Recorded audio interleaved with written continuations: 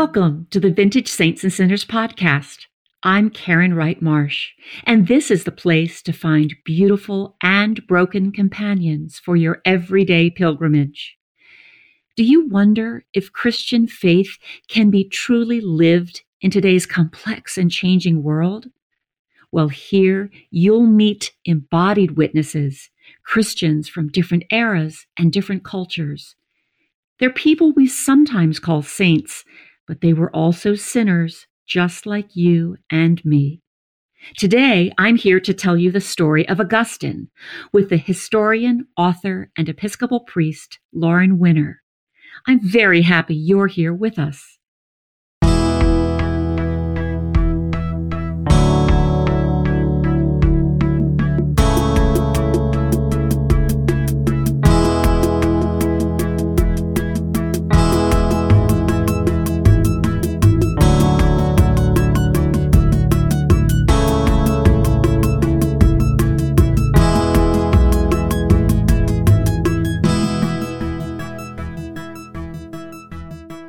There's a good chance that you've heard of Augustine, but if you'd met him in the 4th century as a college freshman, you wouldn't have considered him saint material. When Augustine arrived at the University of Carthage from his backwater Algerian hometown, he was ready to revel. Later he would say, "I came to Carthage where all around me hissed a cauldron of illicit loves." Augustine already had a record of drinking, stealing, and promiscuity. He ran with a group of wild proto-fraternity brothers called the Wreckers. By 18, he'd fathered a baby with his girlfriend, a young woman considered below his social standing. Even young Augustine's mother, Monica, had serious doubts about the state of his soul. Devout Monica was like other helicopter moms through the ages. She'd raised her son in the church and urged him to follow Christ, but he would have none of it. And so Monica prayed for her wayward son and prayed and prayed and prayed. Meanwhile, life at the university promised social advancement, intellectual reward, and physical pleasure. Augustine was captivated by the cutting-edge philosophy of the great Roman orator Cicero. He finished at the top of his rhetoric class, and ambitious Augustine sailed across the sea to Rome, where he landed a teaching position in Milan. Augustine was attracted to the ideal of the cultivated, tranquil life, inspired by Cicero's words, "By the guidance of wisdom, one may become a good and a happy man." Yet, despite his professional success, Augustine's personal and spiritual reality was a confusion of loneliness, addiction, and guilt. Then Augustine met an unexpected Christian, Ambrose, the dynamic bishop of Milan, whose smart sermons built a bridge between the philosophical wisdom of Cicero and the deeper truth of Christ. Ambrose was a caring new friend who was worthy of Augustine's gifted mind and accepting of his struggling heart. Augustine's memoir, Confessions, recounts a growing tension. Beyond the intellectual wrangling, a spiritual crisis emerged. Would he decide for God or against God? On the precipice, Augustine hesitated, for he knew that if he decided for God, it would mean abandoning his old pleasure-seeking compulsions. Augustine wrote, "I felt that I was still the captive of my sins, and in misery I kept crying, 'How long shall I go on saying, tomorrow, tomorrow? Why not now? Why not make an end of my ugly sins at this moment?' Ready to give up, he flung himself down on the ground in frustrated tears." It's a famous scene in the annals of Christian conversion stories. Augustine was lying under a fig tree in full tantrum mode, sobbing so loudly that he nearly missed a small, high voice, singing through the garden. Was it a boy? Was it a girl? He couldn't say, but the child was chanting the refrain, "Take it and read. Take it and read. Augustine looked up, puzzled. Take it and read? What kind of childhood game was this? He'd certainly never played it before. What a strange way to hear from God. The Holy One didn't arrive in a consuming fire or a supernatural lightning bolt. No intellectually compelling sermon prompted a tearful walk down the aisle at the altar call. Instead, God invited Augustine into a game, calling out as a sweetly melodic child a chant heard across the orchard. Augustine realized in a flash that take it and read was a prompt to grab a Bible, and the book fell open to Romans 13, to the passage that reads, "Not in reveling and drunkenness, not in lust and wantonness, not in quarrels and rivalries. Rather, arm yourself with the Lord Jesus Christ. Spend no more thought on nature and nature's appetites." These were verses on the mark just for him. As he read the words of Scripture, Augustine felt confidence flood his heart and light dispel his dark doubts. The Holy Spirit released Augustine from himself, loosening the tangles that had tied him up inside. The young man marked the place and closed the book. In the end, Augustine exhausted his own strength, his own intelligence, his own ambition. He had not been rescued by his attempts to change himself. Not even his belief in God was enough. Augustine suffered through broken relationships, destructive habits, intellectual crises, and emotional ups and downs. But at long last, God intervened and freed Augustine out of his divided self, not through a philosophical argument, but in a simple, playful, divine invitation. And so it was that Augustine the sinner became a saint as well. That ambitious reveler from the University of Carthage went on to be a role model of faith. His journey took him right back where he started, to Africa. Augustine returned to form a Christian community. For many years, he served as a priest and then as a bishop, writing, preaching, and serving the church, even as invading Vandals battered at the gates of the city and the Roman Empire fell. To the end, Augustine prayed these now famous words, "God, you have formed us for yourself, and our hearts are restless till they find their rest in you."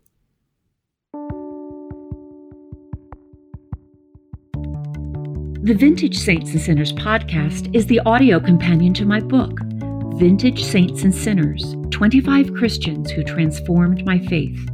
To learn more, visit my website, KarenWrightMarsh.com. Please rate and review this podcast on iTunes and invite your friends to join us. Now, for my conversation about Augustine with Lauren Winner. Well, I am thrilled to welcome Lauren Winner to the Vintage Saints and Sinners podcast. Lauren is a historian, an author, a lecturer, and an Episcopal priest. She is Associate Professor of Christian Spirituality at Duke Divinity School. Lauren writes and lectures on Christian practice, on the history of Christianity in America, and on Jewish-Christian relations. She writes for the New York Times Book Review, the Washington Post Book World, Publishers Weekly, and Christianity Today. Lauren Winner has written a number of terrific books, including Girl Meets God, Mudhouse Sabbath, Still, Notes on a Midlife Crisis, which I recommend, and a book on biblical tropes for God calling Wearing God. Lauren's kind-heartedness is evidenced by the fact that she generously wrote the foreword to my own book, Vintage Saints and Sinners. So welcome, Lauren, to the Vintage Saints and Sinners podcast. Thanks. I feel super honored to be here. Well, let's talk about Augustine. Oh, Augustine. He tells us in his Confessions so much about his wild youth, his tormented young adulthood. And so I have to ask, Lauren, what could you tell us about your own life during those days? You know, in what ways would you say your stories are like his, or in what ways are they different? I actually am not completely sure that I agree with your characterization of what Augustine says. And I think there's a way in which, like, maybe he doesn't really tell us that much about his youth. Obviously, he tells us that famous story about stealing the pear when he's quite young. And he, makes a few comments about his attraction to women and his relationship with the one woman whom he does not name. Tell me what you think when you say he tells us so much, like what strikes you as so exposing, if you will, about him? Yeah. Well, I kind of latch onto this idea in which, he's at the University of Carthage and he's left his mother Monica behind. And I think there's definitely evidence for that he goes off to school and can't wait to get away from his pious mother. Yeah, his account of his relationship with his mother is so interesting and complex and multi-layered. I will say I definitely relate to the notion of a complex and multi-layered relationship with one's mother, to be sure.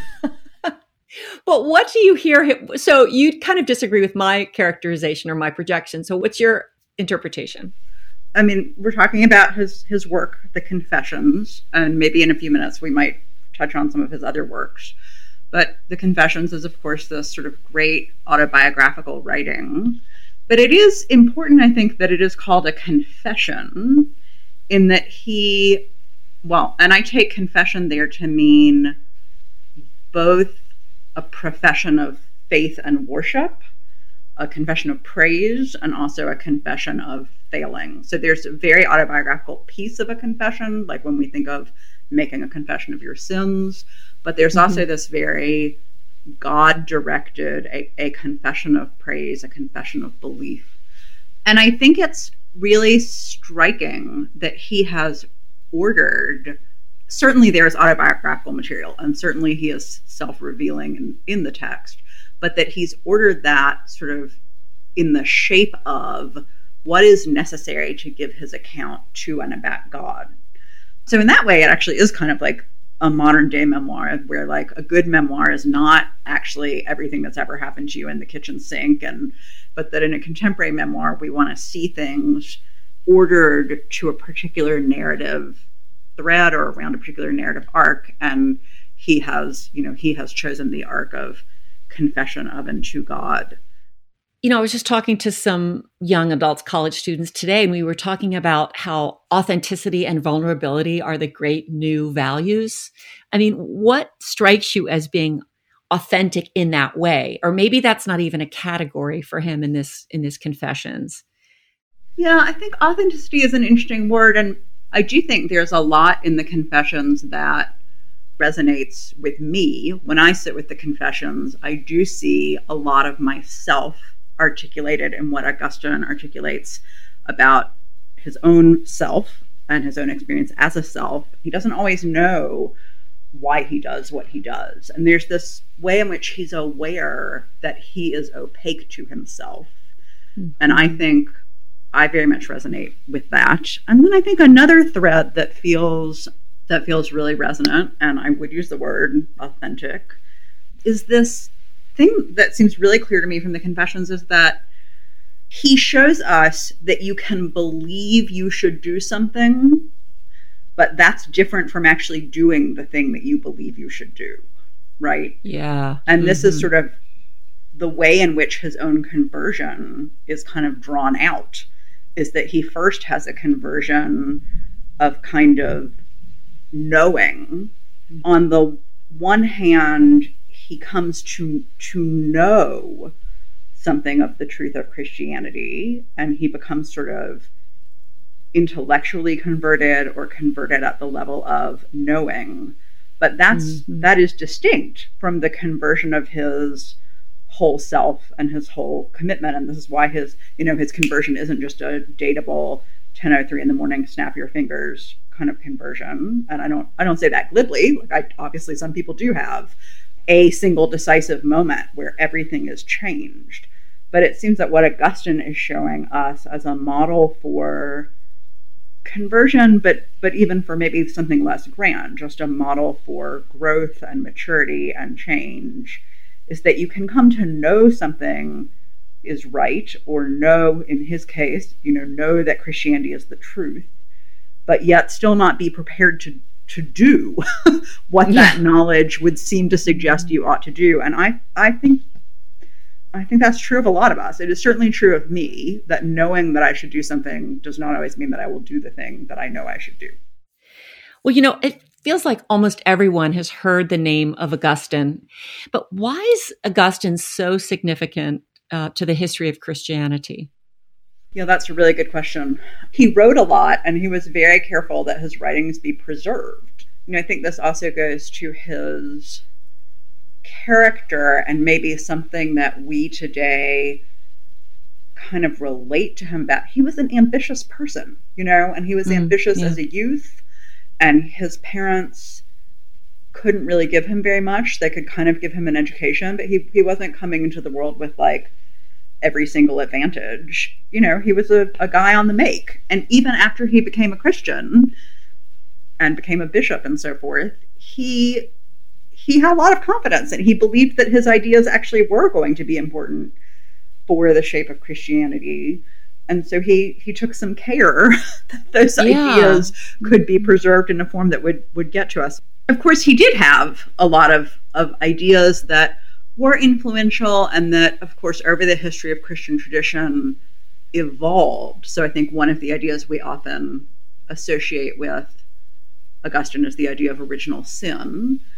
But I would say that what he gives us is a sense that we humans here, even in the 21st century, are in some profound way connected to, in solidarity with, not severable from Adam and Eve. He certainly thought about politics in ways that have very lasting importance for the church, and as we are in a particularly complex and freighted political moment here in the United States. So I have been thinking more in recent months about Augustine's view of the state, view of politics, and his sense that I think the very clear and very powerful and very important insight that no earthly political system can be identified with the city of God or with the church, that earthly political systems are never to be confused with the church, with the city of God.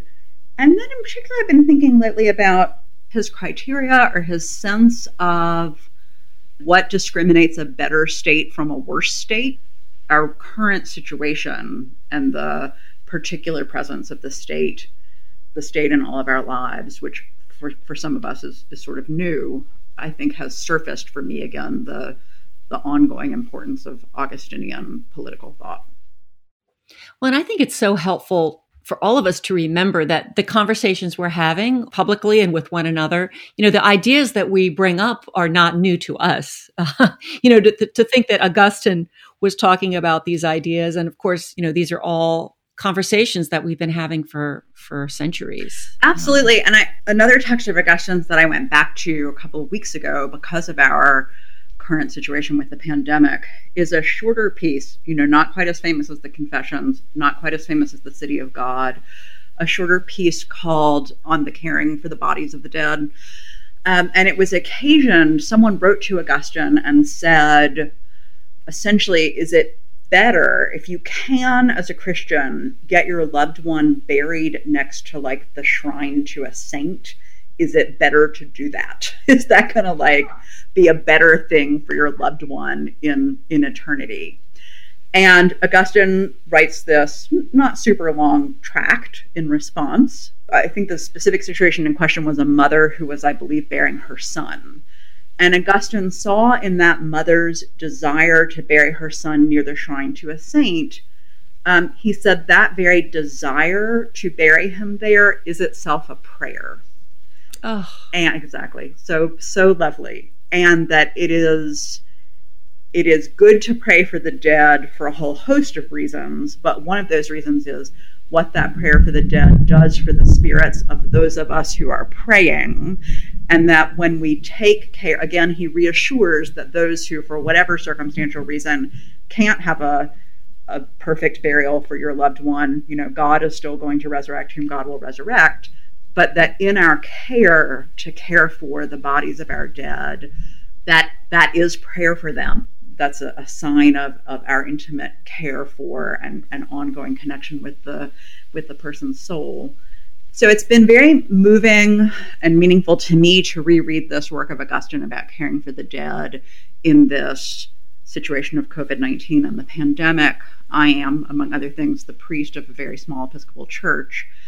And I think many of us who are from a pastoral position involved in funerals are having to make somewhat complicated decisions, right? We keep reading about funerals as like super spreader events, right? And different ecclesial bodies are carving out different regulations right now for what kind of funeral practices are permitted or encouraged or forbidden or discouraged. So these questions of how we care for the bodies of our dead friends and neighbors are sort of very front and center. So I have really been grateful to return to that text of Augustine about caring for the body of the dead. And you really hear his pastoral heart coming through. And as you said, as a priest yourself, I can hear you really connect with him at that level. Not only the level of ideas, but the level of compassion and care for his people. That's kind. That's kind of you to say. I'm not so sure that I'm the most compassionate and loving pastor, but I hope to grow in that area. Well, I'd like to talk about one more thing in this conversation, which could go on and on because it's fascinating to hear all these different threads of Augustine. Let's talk about that conversion story. What do you find notable in that event, or at least his retelling of it?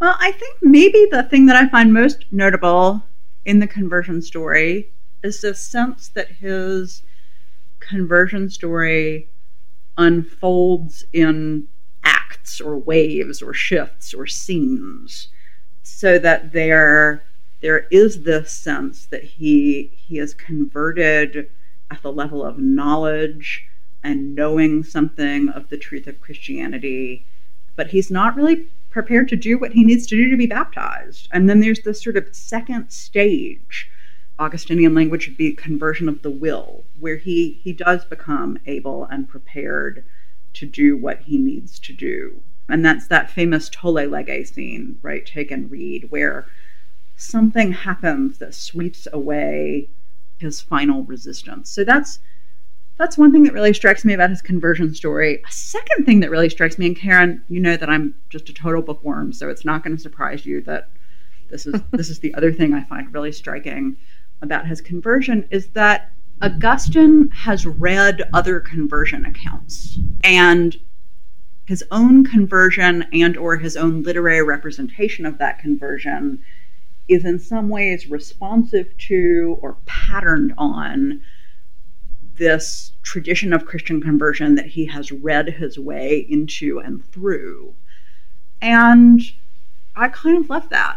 But this is another way in which reading is a big piece of his conversion. And I think there's a way in which there's kind of a great comfort in the notion that I think for many of us, certainly for me, my own conversion to Christianity when I was in my early 20s was in some ways a pretty dramatic and shattering and complicated event for me. And it felt very, very sort of self-consuming.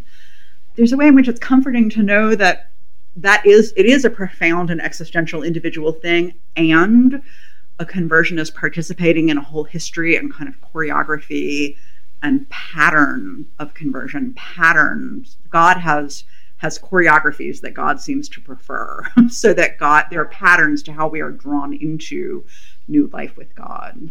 And I think we really see that in Augustine. Yeah.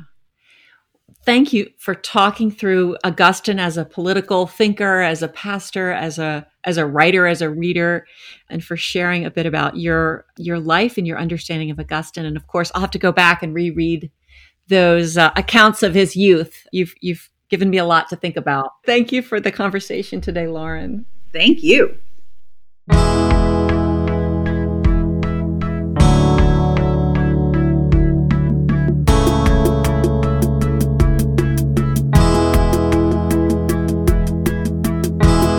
Lauren Winner helps me see Augustine's model for conversion in a new way. His confessions read, in many ways, like a current-day memoir. Augustine's authenticity, the revelations of his inner struggles, his hopes, his breakthroughs. It all feels like an invitation to reflect upon my own spiritual journey. Augustine points me in the direction of growth and maturity and change. There's hope for me after all.